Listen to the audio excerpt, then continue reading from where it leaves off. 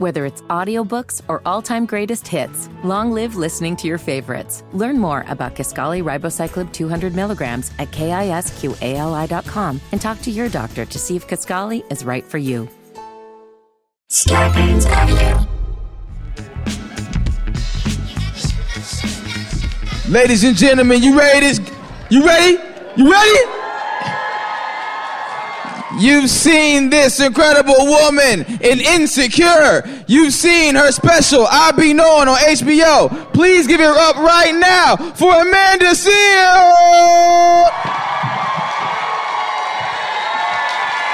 Yes!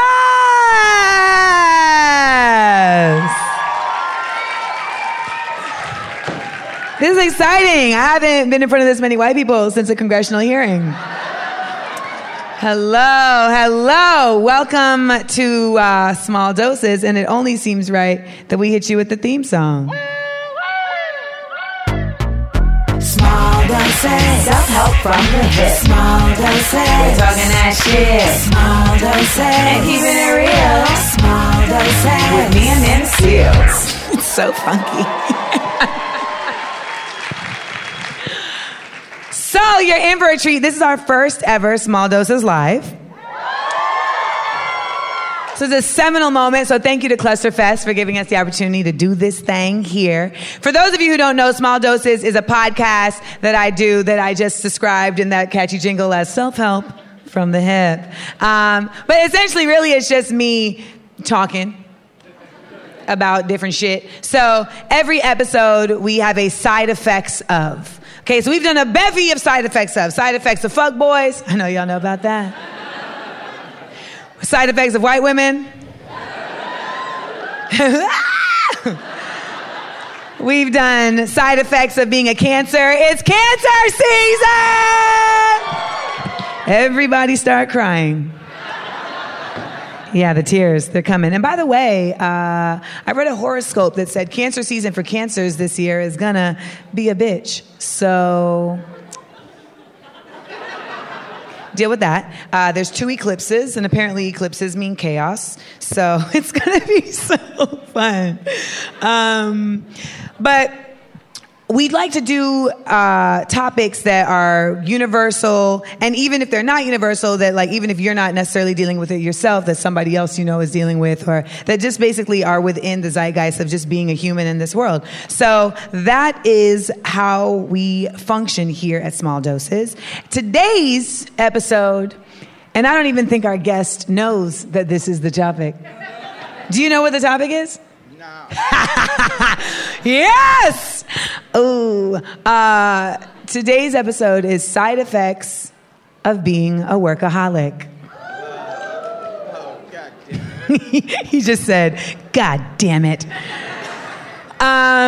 So, first of all, let me just say this. The whole workaholic thing, before we even go further, I think that there's definitely an idea that was just like a little fun term, you know, that people would say, like, oh my God, I'm like such a workaholic, oh my God. But then it's become like an actual addiction. You know, people definitely use work to like get over anxiety, like to deal with anxiety, to escape, to avoid, et cetera, et cetera, et cetera. And so we have to acknowledge that we are now like in this space where work has become not just about like getting a job done to get funds, but also simply just about like a device that you're using to not deal with some other shit that you need to be dealing with. So you're like, you know, instead of working on that, I'm gonna just go over here and do this work. And that becomes a problem. So we're going to talk about that. But before we talk about that with our guests, we're going to do a little segment called Gem Dropping. Jam Dropping. Jam Dropping. Jam Dropping. We dropping on these hoes.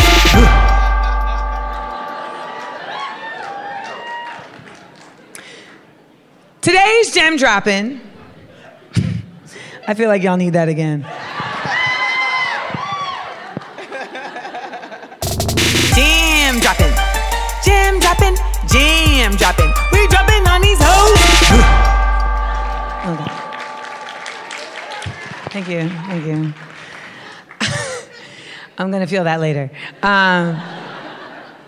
So today's gem dropping is workaholic versus hard worker.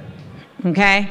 Comparing the two and breaking it down. Now, when we talk about somebody who is a hard worker, that's somebody that's really just getting it in, that's committed to their work ethic, that really is just making sure that they're handling their end of the bargain in whatever job that they have signed up to do or in whatever path they've signed up to do, right? So I know a lot of us are out here on the grind. We hustling. We trying to get it in. I like y'all because you be nodding like, yeah. The rest of y'all are looking at me like, I thought this was a comedy show. There'll be jokes. Just, we got to drop some jams first, as the jingles suggested.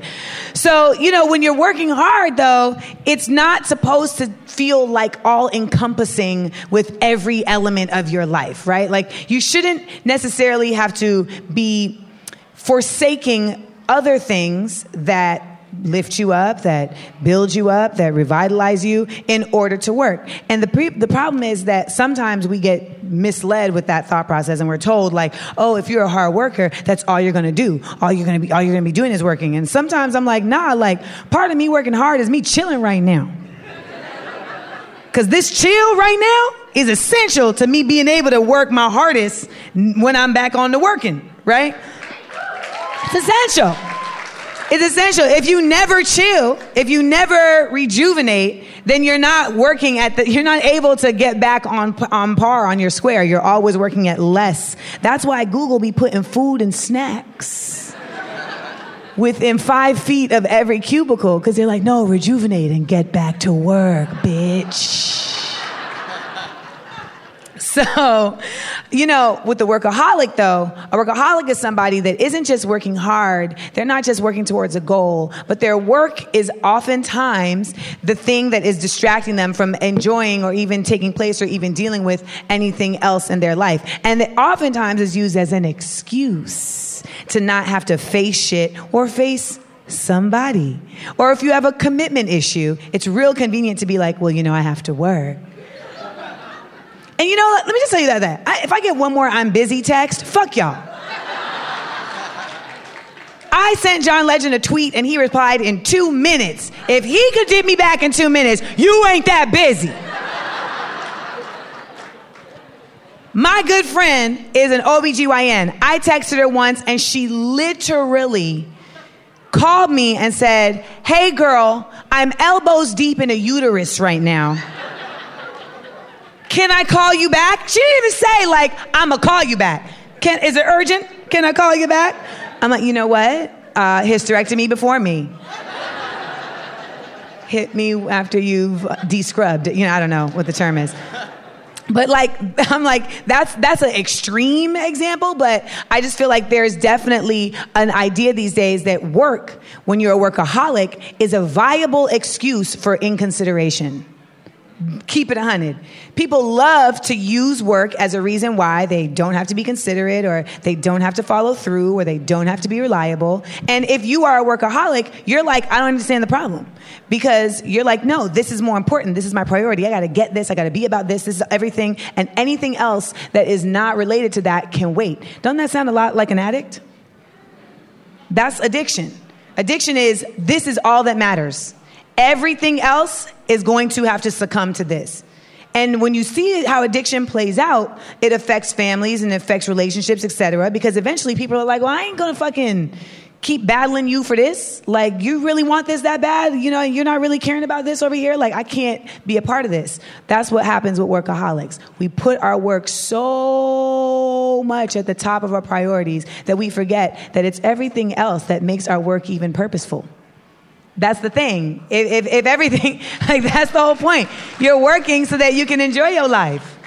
When you're a hard worker, you understand that you got to work hard because that gives you purpose. That gives you, an actuality and a realization of things. But it also gives you a certain level of, I don't know, I feel like when I work hard on shit, I feel like, yeah, nigga, I did that. You can't say that, but the sentiment. Yours is like, yeah, Linda, I did that, That's what y'all should really you should just replace nigga with Linda,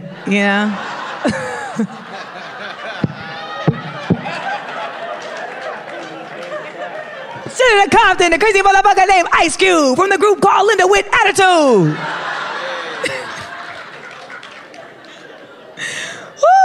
yeah, I'm running with it. And so, you know, there's a certain fulfillment that I get when I know that I've worked hard on something and I've achieved it. And then I also get a lot of fulfillment from knowing, like, that's done. That's finished. Let me stop down and start something new. And it's like, I think in America, like, we definitely are just not really, like, adept at knowing sometimes when to draw that boundary and when to cut it. And we are definitely expected to work so much harder for everybody else than ourselves. That's a fact. We are taught, like, work harder for everyone else and put you last. Fuck that. Like, if I'm working hard for you and it's building me up, sure. But I always want to make sure that I'm also, like, cultivating my own shit at the same time.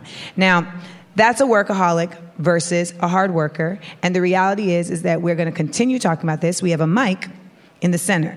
Now, this next segment that we're getting into is called DMTs. Get it?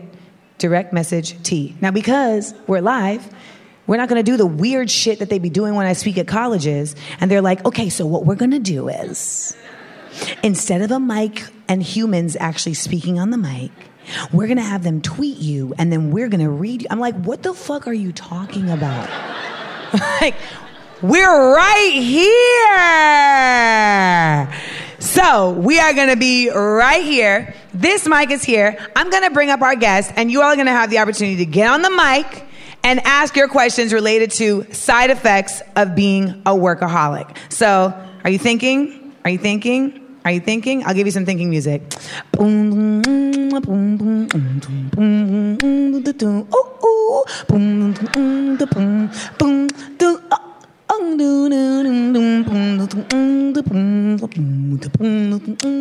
Skirt, skirt, boom, boom, boom, boom, boom, huh, boom, boom.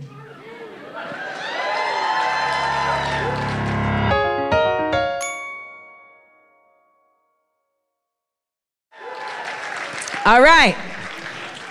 Coming to the stage, this is the thing about my show, is that I only have people on my show that I like. Later in the show, we're going to do a segment called People I Like, because I didn't want there to be any confusion. I don't want nobody hitting me like, damn, like, how come I ain't been on your show? I don't like you.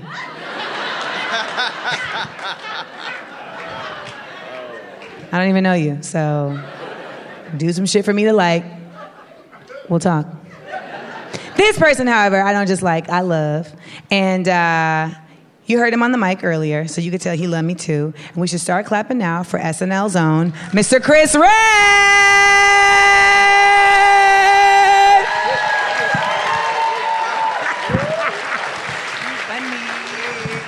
What up, what up? Hey, people. So Chris did not know that we were going to talk about... You could have emailed me, nigga. You could have emailed me. You could have sent a text message. It came to me. It came to me like in a fever dream. And I was like, oh, this is exactly what we should talk about. And the reason why I wanted to do Side Effects of Being a Workaholic with Chris is because Chris is so dedicated to his work. Chris, I'm surprised he even had time to do this because... Honestly, I got to go now. I was going to say, literally the reason we're hanging out is because it's work. Like, if I was like, Chris, you got time to Cluster Fest? He'd be like, nah, you know what I'm saying? I got to go. I'm doing janitorial services for this one show. Hey, and then, sometimes you got to clean some shit, fam. Like... This man right here, if there's a mic available, he's like, where they at? Where they at? Hell where they yeah. at with it? Whereas I'm like, where's it at? who all gonna be there? So within the black community, who all gonna be there is basically just another version of, I'm not coming. I'm good. If I gotta know the cast. Yeah, exactly. If I gotta know the cast of the room. Who made the mic stand? Right. Exactly. Who... Nah, Can I wear a sensible shoe? That's always my rule of thumb for anywhere at this point. Can I wear a sensible shoe? If I wear a fancy shoe, will everybody see it? Otherwise, I don't want to come. But so Chris is somebody who I've seen just really dedicate himself to seeing the fruits of his labor actually come to fruition. I think there's definitely people who their idea of following the secret is just like, I'm just going to say, like, I'm going to get it. And then they sit back down. And it's like, no. It's like, what is it, fam? Right.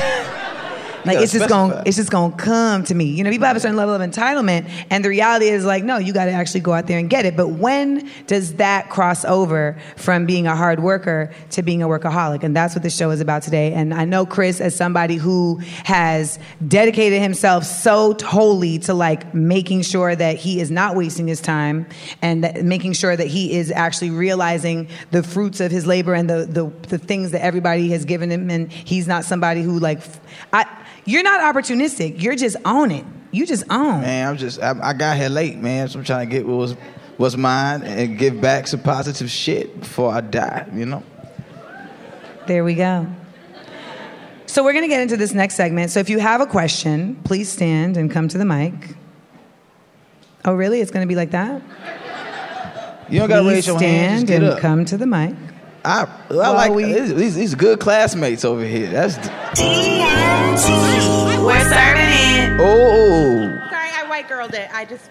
You did what now? Did you? You white girl. Did you respond like unnecessarily to poor customer service? I do that too. I do that too. I do that too. Like I do that too. I can't even. It's a lie. wide ass chair. Man. It is, right? I feel like I'm not. I feel like I'm on the train in New York. I feel like I should.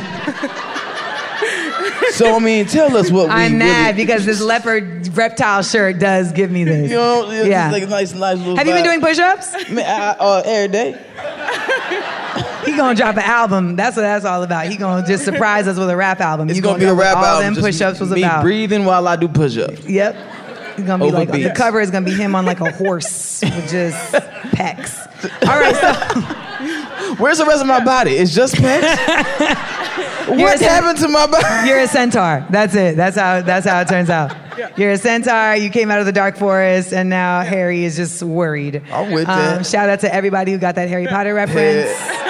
Yeah. Ravenclaws in the house. Funny thing, I started as a Gryffindor.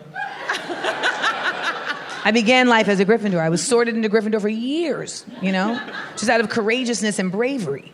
Mm-hmm. And then I got older and realized that I needed to not work harder. I needed to work smarter. And all of a sudden, I was procrastinating from doing what I needed to be doing, which was writing my book, Small Doses, which is actually coming out in October, the literary version of this podcast. That's a plug. Better plug that shit. And I went to Pottermore because I didn't want to spend any more money buying things when I should be working. And I got sorted again. I'm a Ravenclaw. Because when you get older, you should become a Ravenclaw in my mind, because everything is about just like, how can I do this with the least amount of effort possible and just brain power? But I digress. Aloha Mora. I understood every single word of that shit. What is your name, sis? I'm Lauren. Hi, Lauren. Everybody say hi, Lauren. What up, Lauren? All right, so serve us. What is your DMT question? So listening to you talk, I didn't realize I was a workaholic, but when you grow up, especially if you grow up in the Black community, you're taught very young, Black tax, that you have to work twice as hard just to get to be seen as someone's equal. So that's what I've been doing all of my life. Like, work has to consume everything, because I am working against the standard. Like, if I don't work twice as hard as the next person in the room, especially as a Black female, I'm not going to get enough. So when you're talking about becoming a hard worker, like, how do you do that? Like, I'm just confused on, like... Boundaries.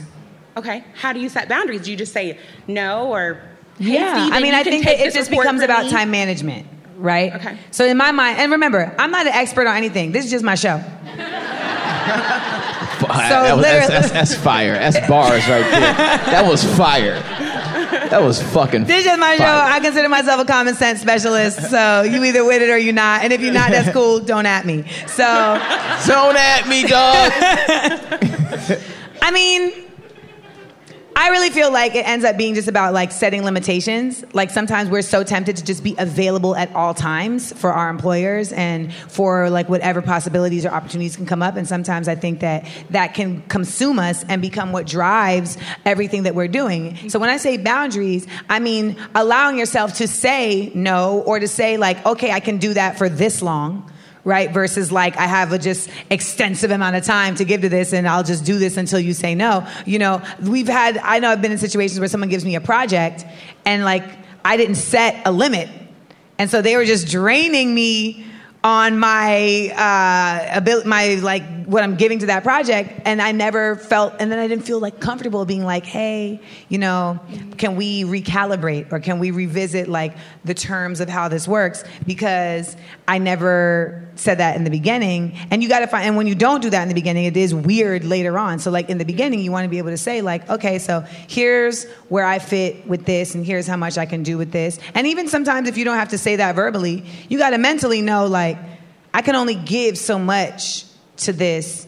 And I think that's really what it is. It's really just setting boundaries for yourself that allow space for you to not be working, because you need that space to cultivate ideas, to cultivate peace, to cultivate, you know, just other experiences that can enhance the work that you're doing. Hell yeah. That was great. Thank you. What do you think? I also, I'll tag that on. You was already walk back to your seat. Like you got like, everything you needed. You was fed. You was fully fed by the pastor and preacher, Amanda Seales. Hallelujah! And she's like, what did you think? She was like, fuck it. I don't give a goddamn what that nigga think. Look at this nigga. I care. No, I see exactly where you're coming from, because that was my parents. I come from a family of workaholics. They two people who worked to get where they're at out of nothing, you know, and work ethic has just always been a part of our life. I think now, when Amanda met me, I definitely was a workaholic. I've only just started trying to like take breaks and shit now. Tell me more about that, Chris. Well, therapy's crazy. No, it's crazy because you get to a place where you work, right? And you're like, I gotta get it. And then, no one believed I was gonna do any of this shit I'm doing now. So you kind of working to fight the world off. And then once you get to a place where you can be comfortable, then you're like, oh, nigga, I'm broken. You know, like you're not broke anymore. Yeah, I'm not broke, but there's broken. all these other things around here. Like, you know, anxiety, what's that, nigga? Ah. You know what I'm saying? Like, because I didn't have time to deal with that because I was trying to eat. So that part, you right, know, right. And I didn't really realize that till I had a few relationships in my life, you know what I mean, tell me, hey, nigga, chill. And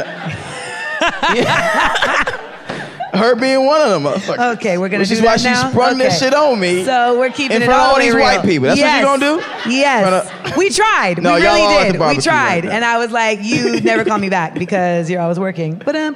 So Oh, you didn't have a song for that? I did.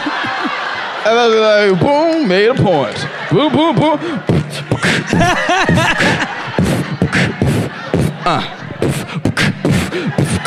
Work on yourself and others. Ah! Yeah. Hilarious. I didn't know we were going to take it there, but we're here now. I'm in relationships like in general, but yeah, we hear it out, I guess. I love you. Bye. I don't know why I said bye. I ain't going nowhere. What's up, my Real guy? friends. Hey. You got a full shout out beard to and shit. Smart, What's up? Funny, and Black. Yes, shout out to Smart, Funny, and Black. Thank you. That's my other show. Come back to the bed, But I'm please. still not a workaholic. Young mogul. Next question. Yeah, so Yes. mine's a little bit more direct towards Chris. What's the work culture like at SNL, and do you feel heard at that work culture? Ooh, fuck. All right. You ever had somebody just like walk by you and say, hey, how's your soul? You know what I'm saying? The fuck? Jesus, I don't know you like that, nigga. He did come for your whole neck, though. He Gave did. him my He whole did shit. come for Do your- you feel understood, brother? Y'all gotta have that outside. Like, Does somebody hold you? This is what my therapist would call deflecting. I am impressed. I do it all the time. Made a career off of it. Dan, what was your question? This sir. What's your name, brother? Chris. Oh, fuck you, nigga. Are you from an alternate timeline? You're like, go help him. There's 8 other Spider-Mans and we all need you. The fuck is going on?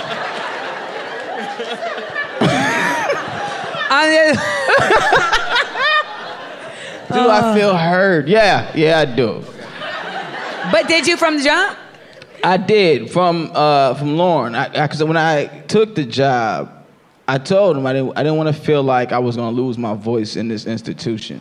What even made you feel like you would lose your voice there? Because I didn't really know anything about it, and from the people that I saw from the outside that were on the show, there were only so many people that looked like me on the show, that were happy with the show once they left, that did well on the show when they were there, and have good things to say about it. And so I already had other work before I got there, and so I was like, man, I want to be able to do my thing, stay creative. I want y'all to stay away from my stand-up. I don't want you guys to want to control that. And I didn't want to feel controlled. And he was like, all right. And I still don't. Now, I will say being a workaholic helps me survive that job, for sure. Because that's all. It's a grind, right? It's a boot camp. So it's just night and day, just from Monday to Sunday. Your Sunday's your day off, but you're really just prepping to get back and pitch jokes and write stuff like on Monday, or you write so you don't have to write as long on Tuesdays and Wednesdays. And it's the hardest job I've had in comedy, probably the hardest job I've had, and I've had 50. I've been working since 14. I lied to get into my first job. I told him I was 15. It was a lie though. I was not. What was your first job? McDonald's. Really? Yeah. Classic. Yeah. But I was also selling weed too. Okay. Yeah. My first job was as a dancer in front of the castle at Disney. Ooh. When I was 8. Princess? For the Sparkling Christmas Spectacular. You better sparkle. Like I still remember it was like, must be Santa, must be Santa, must be Santa, Santa. Damn, you still remember that shit? That means you get high and you do that sometimes. But that job, SNL has like such a reputation. When a white man's complaining, that's when you're like, oh wow, because this whole shit was made for you. And Jay Moore wrote a whole book about how it was wild working at SNL. So that question is, I was actually really glad to hear you ask that, because I feel like that's an environment where I don't feel I would thrive in that environment. I don't feel like I would, because just creatively working under that level of grueling pressure every week, I don't think I would. There has to be something that you're getting out of it. I get a lot out of the show. I get a lot. It's evolving a lot of the things I do and I work on. So, in terms of just your writing, writing and your characters, it's just taking chances, writing for TV in a turbulent time. True. It's all of that. All of that really. I get to work all that, and also when you're making those videos, when you write those, you get to produce those, and you're producing them in a day.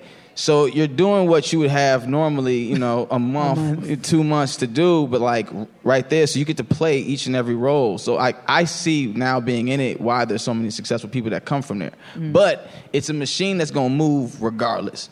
It's going to move regardless, and if you try to beat the machine, you'll get beat every time. But if you get what you need to get out of it, then you'll be good. And I think people just lose themselves a lot. And that's all I can say without getting fired. Thank you, Chris. Thanks, Chris. Next question. Hi, I'm Megan. Hey, Megan. I might be the token white girl. No, there's several. In life. My question is, how do you respectfully tell your spouse that they are a workaholic?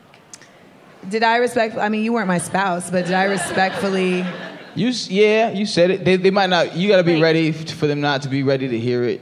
Yeah, yet. he doesn't know. He doesn't know he is, and I don't want to cause a fight. Wait, he doesn't know he's at work. He's just working and don't know he's at work right now. Huh? He's at work right now. All the fucking time. Right. That's why you're here by yourself with a drink. I'm with Yeah. Hell yeah. Damn, Linda, Megan. you out here, Linda? Megan, He's not here. Linda out here. He's not here. She's like, how do I tell this motherfucker what I feel? I'm trying to get this work. I'm trying Stop to get working and work on me. Work. You want me to call him? I'll call him. She's like, okay. You know what? I've been really working, and I don't nail it every time. I feel like I'm still on the other side of 50% of nailing it, but I've really been working on addressing things with compassion versus critique. and trying to meet people from like a human place.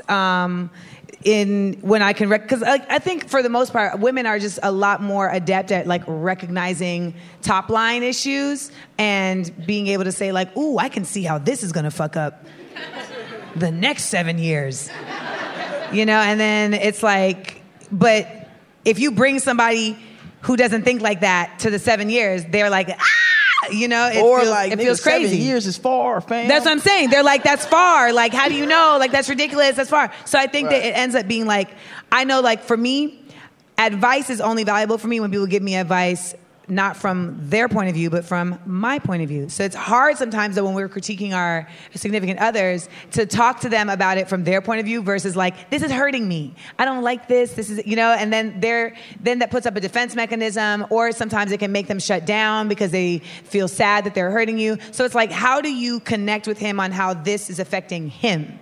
Like, how do you connect with him? How do you somehow like show him through his own eyes what he's missing? And that's not easy. But I think it comes from a place of compassion, acknowledging like why someone is doing something and what the positives are of that and what the negatives are of that, and being able to see bigger than yourself. I know for women, a lot of times we only critique based on like, I don't like this.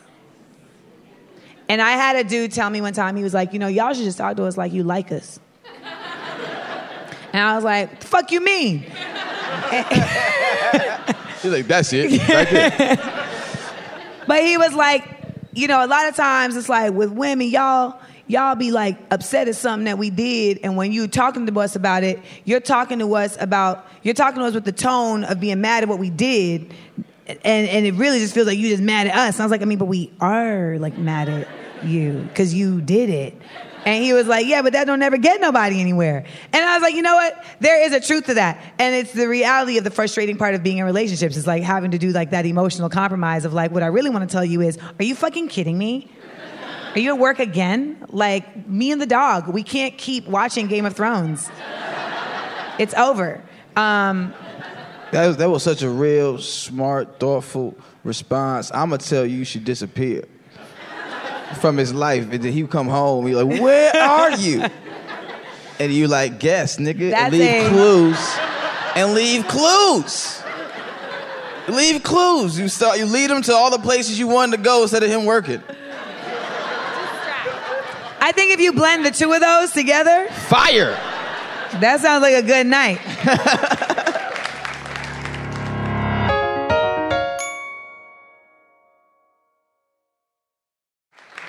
So we're going to take 2 more questions. Oh, hey. Because we only have so much time. But we'll see. Don't sit down. We'll see, because she might get an answer real quick. What's your name, sis? Brandy. Say hi, Brandy. Hey, Brandy. Hey, y'all. Talking Black Girl here. I was originally going to ask you to do Lift Every Voice and Sing, but I'm not going to do that right now. Okay. No. Let's stay on topic. We're coming post Juneteenth and, you know. Correct. So, my question is, how do you manage, or identify functional depression where we're all working constantly working, and we don't realize that we're working through our depression? I mean, you may have already answered that, Chris, but how do you just go, I might be a little bit depressed? I feel like if you think that, then you probably are. Yeah, well.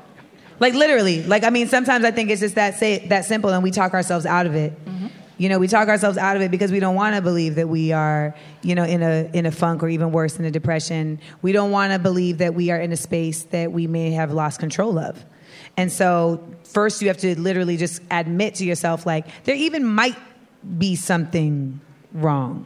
And that's when you start taking active measures to figure out what that is, which is, you know, you go to a therapist. Let me also just say this thing. I think that it's great that we talk about therapy, and it's necessary, but we've also gotten very general with it. Like, everyone just likes to throw out, like, go to a therapist. And it's like, not all therapists are created equal. Mm-hmm. Not all therapists use the same even methods. You know, there's cognitive behavioral therapists, there's psychoanalysis, there's psychologists, there's psychiatrists. Those words, girl. You better drop those words. I heard about something else. It's like EMRD. It was an acronym. What was it? Say it again. EMDR, I was close. Damn. EMDR therapy, like there's just different methods that may work for different people. And sometimes I think that we kind of overgeneralize. We also think that we're going to go to a therapist and the first one we meet is going to be the one. And that shit sometimes is not it.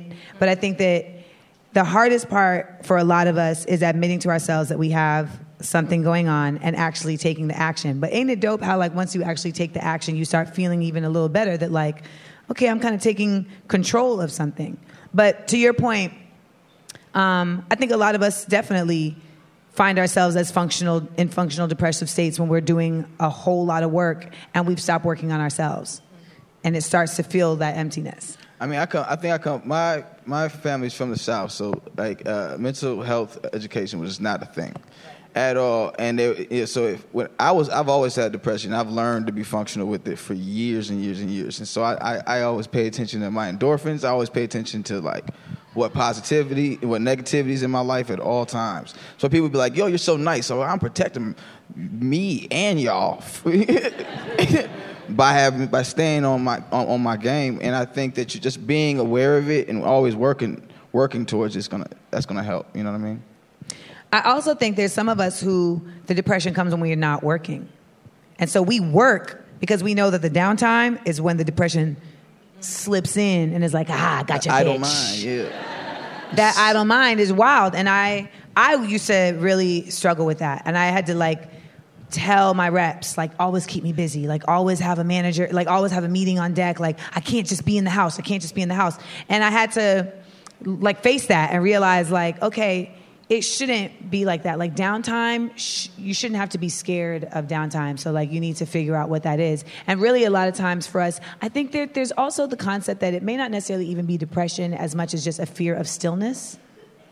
Because stillness can also be like this place where you have to get in your mind. You have time to get in your mind. I mean, the last depression I went through was after I was on a flight from Dubai for 20 fucking hours. And it's like, how many British movies can I watch? And I came home and just cried for 2 days. My mom was like, what is wrong with you? I was like, I've been in my head too long. You gotta get some edibles for them flights. No, I can't. The edible, last time I ate an edible, I ended up sleeping in a bathtub. Sounds like a great night. No. And I slept in the bathtub because I woke up in the bed and was like, I don't like the bed. And I ate an apple ravenously like a cartoon. I was like, okay. Yeah, you're making some good choices. It's not for me. Yeah. Okay, cool. Thanks. But did we answer your question? Yes. Did we? Although, was there water in the bathtub when you? No, there was not water in the bathtub, but I put a pillow. Cool. Just checking. That's it. Okay. I just want to make sure that you feel like we addressed your question. Though. No, you did. Okay, fabulous. Thank you, sis. Yeah. Next question.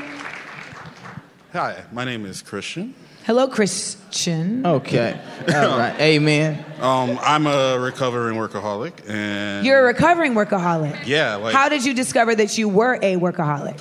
Because I was thinking about my nonsense job when I was supposed to be taking time off. I thought you were gonna say when you were fucking, but okay. He's like, yeah. That's right. If you're in the pussy and you're like, oh, this report gotta get in there. I gotta turn in these TPS numbers gotta reports. be crunched. And I'm sorry that I assumed it was pussy, but pussy is just a funnier word than any other option. So if you were in this pussy and you thought about TPS reports, that would be a doozy. Yeah. He's like, didn't sign up for that. I was trying to say that. Nah. Anyway. I'm not laughing at you. I'm feeling with you, brother. Yeah. Hey, man, those reports don't file themselves. Nice. But yeah, my question was, like, were there any things like, family-related, other like events and stuff that you missed out on just because you were like focused on your grind and became a workaholic? Because like I missed birthdays and all that other stuff. Yeah. Two of my best friends who met through me got married. I missed their wedding because I was working. Birth of my godson, their son, I missed because I was working. They just took a lot of hits. That one family, I had to buy them like 5 computers. There's only 4 of these niggas in the house. They did take it back to back. It was just fucked up. But when I was just like kind of, I've always been on the grind. When I didn't have anything, I was just like kind of grinding from nothing. Like I was always missing stuff, and I couldn't do anything anyway. So I was always used to just not being. You mean you there. couldn't do anything? I couldn't like weddings at like you didn't have events. the funds to get to the flight. Okay, got you. So I was just used to missing out on shit all the time. And then once I got it, I was like, oh, I can go to stuff. Like I had realizations that's probably would make no sense. But I was like at a party like, oh shit, this is nigga, we off? This is fun as hell. I love having conversations with you. We should do this more. Like, nigga, we've been saying that, you know? We like you. You the one gone. But it just really takes you making real steps, man. And yeah, I mean, look, I'm still trying to fucking figure it out. I'm like 6-8 months into like really, really applying the shit. But it does change. It changes your life and how you see things, and you also have more energy to do shit, which is, I was like, oh, nigga, if you sleep, you have more energy.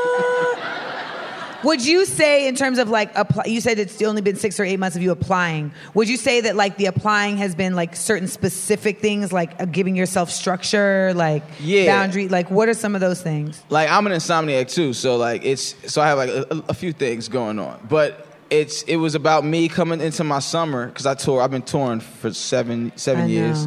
And like this was the first summer where I didn't book the whole summer back to back to back to back. It was like I front loaded it, but then the rest of my summer now is like there's nothing there, and I just kind of say no to gigs. I've said no more to gigs this summer than I ever have in my career, which is scary for me. But What do you think is gonna happen? Like when you say, I just think I'm gonna lose it all. Right, I always think I'm gonna lose it. Like you know, I mean, it was for like a couple of years. I would wake up and just look at my bank account. Is it gone?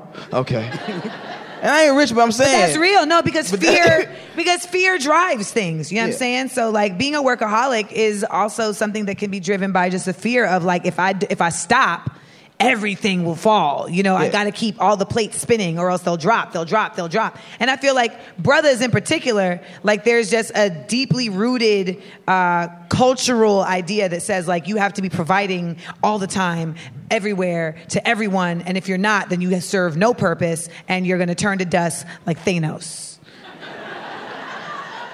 Yeah. I mean, I was just triggered by no scrubs.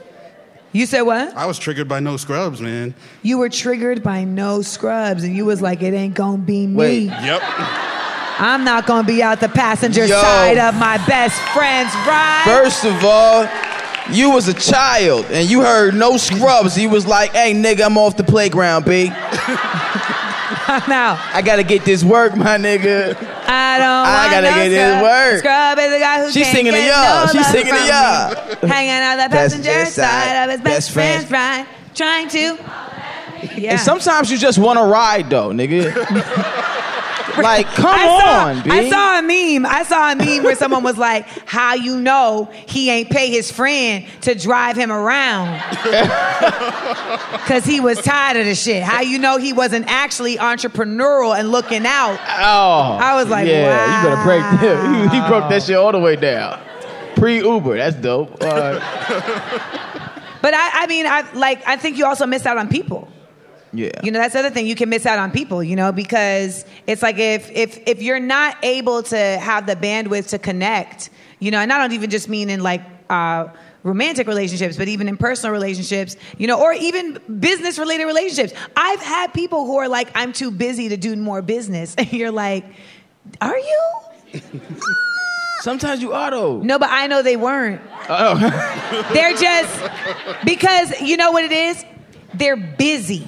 Like busy has become like a buzzword for just like I'm doing stuff, right? You're not necessarily all the time involved and intentionally working. You're just in motion. And I think sometimes like we trick ourselves with thinking that that's more valuable than like pausing to take someone in.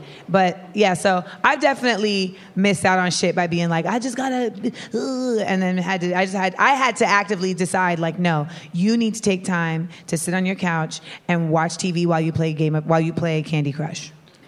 Yeah, honestly, you can start small too, bro. Like just take a day You know what I'm saying? Like every month, just have a couple days or like a week where you just do something for you and somebody that you want to like some relationship or friendship you want to nurture. You know what I'm saying? You just do that shit. Nurture that. I said nurture, nigga. You did say nurture. Boy, I definitely was like, did Chris just say nurture? I'm grown as hell.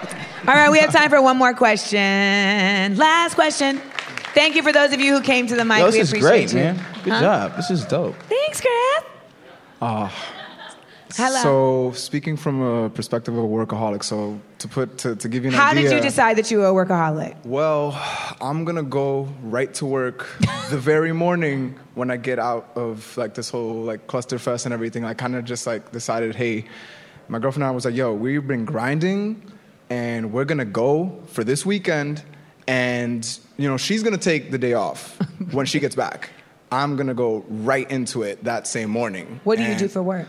Well, I work at an accounting firm. Okay, so you're focused. Well, yeah, I'm in the bottom right now, and I really want to get to the top, So I'm really in that mode, because this is a position that I'm like, I could really make some really dope moves, and I've really gone through a lot. You see the prize. Yeah, I do.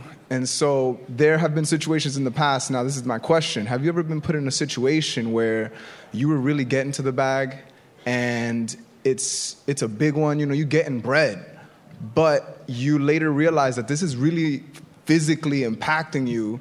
People are kind of telling you, and you're not listening, but it's because, your bank account is better, your bills are paid, you're saving up. And have you ever had to make the decision to just step back from that, even if it was something that was really benefiting you, and just having to be like, all right, I got to recalibrate. Yeah. I had to do that this year. I got to figure something out. And what was that situation that you had to step back from? And do you feel like, looking at it now, that maybe you could kind of, like, maybe I should, no? Nah, there's too many secrets on this show, God damn it. This is that was that happened to me this year. I don't know y'all niggas because your like eyes that. are bigger than your stomach. I'm just kidding. Yeah. Your eyes are bigger than your stomach. Like, I know for me and Chris have the similar thing where it's like, our agent will just be like, do you want to do this show? We're like, yeah. And then I'll look at my schedule and be like, why the fuck am I doing all these shows? And it's like, well, because you said you wanted to. And I'm like, but I didn't mean it. I was just being, amenable. But I had to stop in March because I realized that I had just been going nonstop, and I started to I was starting to break out. I was starting to lose weight. I still haven't gotten my booty back, okay? It's still looking sketchy, all right? And I just started to realize that I didn't have the same energy that I typically had. And it's because I was always on planes, performing, as much as we love performing, it still takes out of you. It's still you're on, So, and when you're a performer, you're not just performing when you're on stage. I got to perform when I come and do meet and greets with everybody. I can't be a dick in the meet and greet, So it's I got to bring it together. Unless that's your gimmick. Right. Unless that's everybody my want to meet me? Fuck all y'all. Right. So I had to tell my team, we need to do a stop down, and I need to be able to go to Grenada for a week. And they were like, well, let's look at the schedule and let's see what's available. And I was like, no, we have to stop down. Do you know I went to Grenada and still ended up working in Grenada? Like an asshole. And so now I'm back to where I was before, and now I have to go. And I just feel fortunate that I have the means now to be able to take an actual vacation. But I even learned in that moment that what I thought was vacation is not vacation. I used to feel like vacation is just not working. And it's nah, you're still reachable. You still have to fend for yourself. I really was I need to just go to Hawaii and just sit. I'm about to just sit in Hawaii for 4 days like this. If that's it, I'm gonna just get in the pool. You gotta get a longer chair. I'm gonna just get in the pool. I'm gonna just be in the pool, either like this or on a chair with a longer chair like this. And I realize though that that's where I'm at. But it's the money is so captivating. Yeah. Because when that bank account is up, when you're up, you're up. And you don't want to be down. Just like he said, is it going to go? Is it gone yet? But there have been times, where you've been on the red, right? You're in the red and you're just like, what the fuck? Or you got $20 with like $100 worth of shit to do. Right. What can I do this week to... but you know that something's coming. You know what I mean? I remember the first time I taught at Tilden High School. I was it's on the South Side, and I made $50, right? Teaching like comedy, like just writing, did some improv and all that shit. That was, then I did a corporate gig that I fucking hated and sucked my soul dry. You know what I mean? And I got $700 there, and that shit felt terrible. That $50 sat in my pocket for a long time. Every bag is not your bag. Yeah. You know what I mean? And that money's gonna come. Yeah. You know what I mean? Because you're putting it out there, you're working towards it, you're gonna get that. It took me a minute. Speaking of agents, like I had to tell my agents, like I wanted to stop going to do gigs that were just money grabs and weren't really feeding what I'm trying to do. Like I'm trying to be creative. There's no club in Montana that's gonna make me fire. But it's not. But it's just not. No, they have other exports. But you're performing for good Bison. comedy's not there, and you know what I'm saying. I feel there's also like Ku Klux Klan rallies, like, so be careful. No, there's several clans. They have a lot of different clans. Yeah.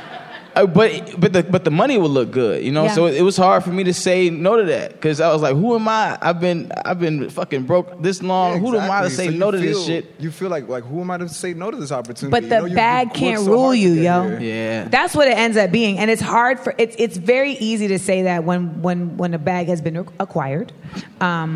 Secured. But I feel like fuck this bag talk. Right. They're like, we're out. I feel like the reason I've managed to stay somewhat sane in a business that is insane is because I never let the bag rule my decisions of my choices of work. Like I've been broke as shit and they asked me to host the Love and Hip Hop reunion. And I was like, ooh, that $500, because that's all they're paying them. Nah. Looks very enticing. And I just had to say no because I had to look in the long run and I was like, I don't want to have to answer for that later because I can't be talking shit about it and then do it just for the money. But I understand in terms of your physical being and what you're saying about just like, have you ever felt like maybe you didn't push yourself hard enough? Is that what you're kind of saying? Like maybe like you gave yourself a break and then look back and was like, man, I could have thugged that out. Yeah, seriously. Yeah, I mean... So wait, I think I've done that less about a bag and more about just like just being like deadlines. Like I know my book, there were many times where I'd be like, I just can't write tonight. I can't. And then I wake up the next morning like, you shady bitch. Like you could have pushed yourself harder. So I think though it's discipline. Mm-hmm. And we just have to have a discipline about not just how we're getting the bag and how we're keeping the bag, but how if we're not well, the bag serves no purpose. That's really what it ends up boiling down to. Like you can have all the money in the world. If you're sick, it's just paying your bills to get better anyway. Mm-hmm. So why not try to find a balance? And sometimes that balance means like, you know what? I got to just go out here and be in the world, in the nature for a day and come back and make y'all more money. Hey, but grind to the top, fam. You better grind your ass. You better grind to the top. Grind your ass I hope your off. lady has dinner waiting, whether she orders it or cooks it herself. No, she right back there. We about to go, smoke. No, I'm saying after you go to work, when she comes back and she's like, I've been waiting for you. Thank you so much. Give it up for everybody who came to the mic. Yeah, man, that's good.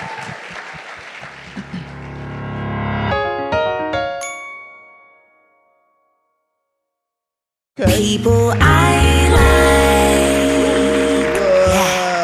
like. So, before we go, every time on the show that we have a guest, I always have to tell them why I like them. Oh, that's sweet. Now, today we're not going to do that. You've already said enough sweet stuff. I like Chris because, one, as a performer, Chris is somebody that will always give you 110%, which is where the workaholicness comes from. Like, I've never done anything with Chris where he's shown up half-ass, ever. And let me tell you, motherfuckers be showing up half-ass, all right? Like, my dentist tried to hook me up with somebody the other day, and she said that when she asked him about me, he was like, yeah, I don't think she likes me very much. Not Chris, this other person. And my dentist was like, well, why? And he was like, because I did her pilot and I showed up drunk. Yeah, she doesn't like you, nigga. Like, because I would never. See, I can perform drunk, and that is the difference. Like, you want to work with people who you know are always going to care as much about what you're doing as they do about what they're doing. And so Chris is somebody, especially in the performing arts, right? In the performing arts, it's so collaborative. It requires that exchange. And like, I don't know if it's even just, it's a combination of your heart and also a combination of your training that in improv, you learn how to, you know, do the exchange and the yes and. And so I've always appreciated that about you. And anytime I ask Chris to come and do anything, like, can you make a little video for my Instagram, or can you come and do this random shit I'm doing for Smart, Funny, and Black? He's like, yeah, I'll be there, whatever. And he comes and he plays. And that's what you want, people who are willing. So I appreciate that Chris is always willing and always open-minded to like, let's play, let's come up with some new shit. But on a personal level. Oh, shit. This is my friend. You know, like, this is my actual friend. I had a house party, y'all, okay? Oh, that shit was lit. I had a house party that was so lit, it was this lit. Somebody threw up 3 times. In the fucking bathroom and on the toilet. How you throw up on the toilet and in the toilet? Some dirty bitch left a dirty pad just... Right. Then like people went in my fridge. People just like went right, cardinal rule. Like strangers were just like in my fridge fishing around. I got it catered and people still went in my pantry, y'all. It was madness, and I was DJing. So I didn't know any of this happened until I stopped the party, and I was like, what happened? And then I was pissed, and I was on my Instagram like, fuck y'all. Y'all can't have nothing nice. You can't let nobody in your house because they gonna tear your shit up. And Chris sent me flowers and said, you know, thank you for allowing us in your home, even though niggas fucked it up. I was mad at people disrespecting her house, and also I never seen somebody DJ and twerk. And I'm talking about 2 turntables and an ass. It was fire! She deserves all the flowers. And in this business, like, I am actually an extroverted introvert. Like, it's one thing for me to be up here with y'all, but like, I'm not really good at like hanging out. Like, I always feel like the new girl in 7th grade. You keep doing that. Right. Hanging. You want to hang out? I just always feel like the new girl in 7th grade, and I'm like, I'll just go eat my lunch in the library. It's fine. No. That actually happened. And so it's great when you meet people that just never make you feel that way. You always feel comfortable. The room always gets better when they're there, and that's what Chris is. Anytime Chris is in a room, he walks in the room, I'm always like, oh, I'm good. Except for when we weren't talking, and I was like, fuck you, nigga. Don't go to war with Amanda Seales, man. And then you have real friends, and my homegirl, I was like, you want to go say bye to Chris? She was like, why the fuck would I do that? And I was like, ride or die. I said bye to those. All right, then. All right, bye then. So... She'll be back. So I just wanted to extend to you the fact that, like, I'm very happy to have you on the podcast and for you to be the first guest on the Small Doses live podcast. Thank you so much for having me. And I'm such a big fan of everything you do and what you bring into this goddamn world right now, son. You're killing it. A bunch of fucking dope people opening up in front of strangers, man, and everybody healing together. These track suits. You killing this shit, bro. Like... But that's what I would love for Small Doses to become, like a space where when we do it live, it's a forum for healing. And even if you don't feel comfortable coming to the mic, it feels good to hear somebody else say your story, you know? It feels good to hear somebody else talk about what you're going through in words that you may not have thought of. And when you throw some humor on the shit, you know, it just makes it a little bit more easier to conceptualize, and it makes it more palpable. So before we get out of here, this is our closing statement. The last dose. Yo, you really killing that shit. Like, god damn, she had the chimes in that bitch? There was definitely a gong.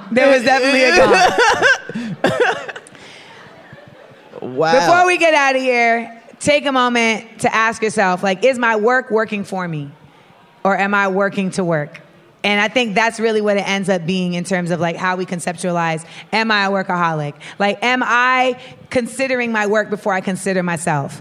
You know, and sometimes it can be something even as basic as when you wake up in the morning, try not looking at your phone first. Like, just try waking up and having some thoughts before the phone gives you your thoughts. You know, and sometimes it's like, I know for me, like, I look at my phone too soon. And I'm like, fuck, I didn't want to see that. And so when it comes to work, it's like, I will look at an email that's pissed me off that's already come from New York because they've been up for 3 fucking hours ruining my life before I can even start my life.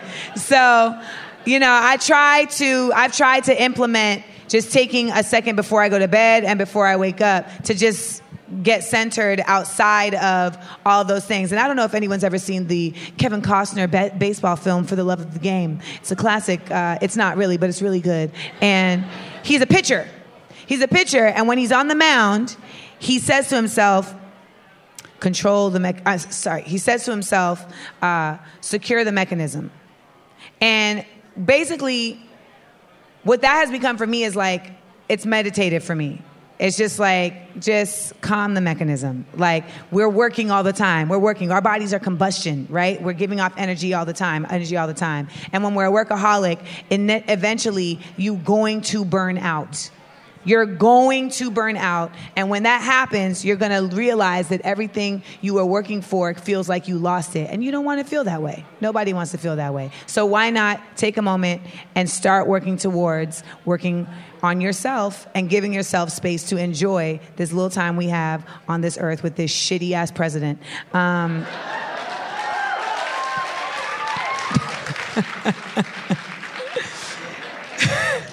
So I thank you all so much. I'll be performing tomorrow night here at Clusterfuck.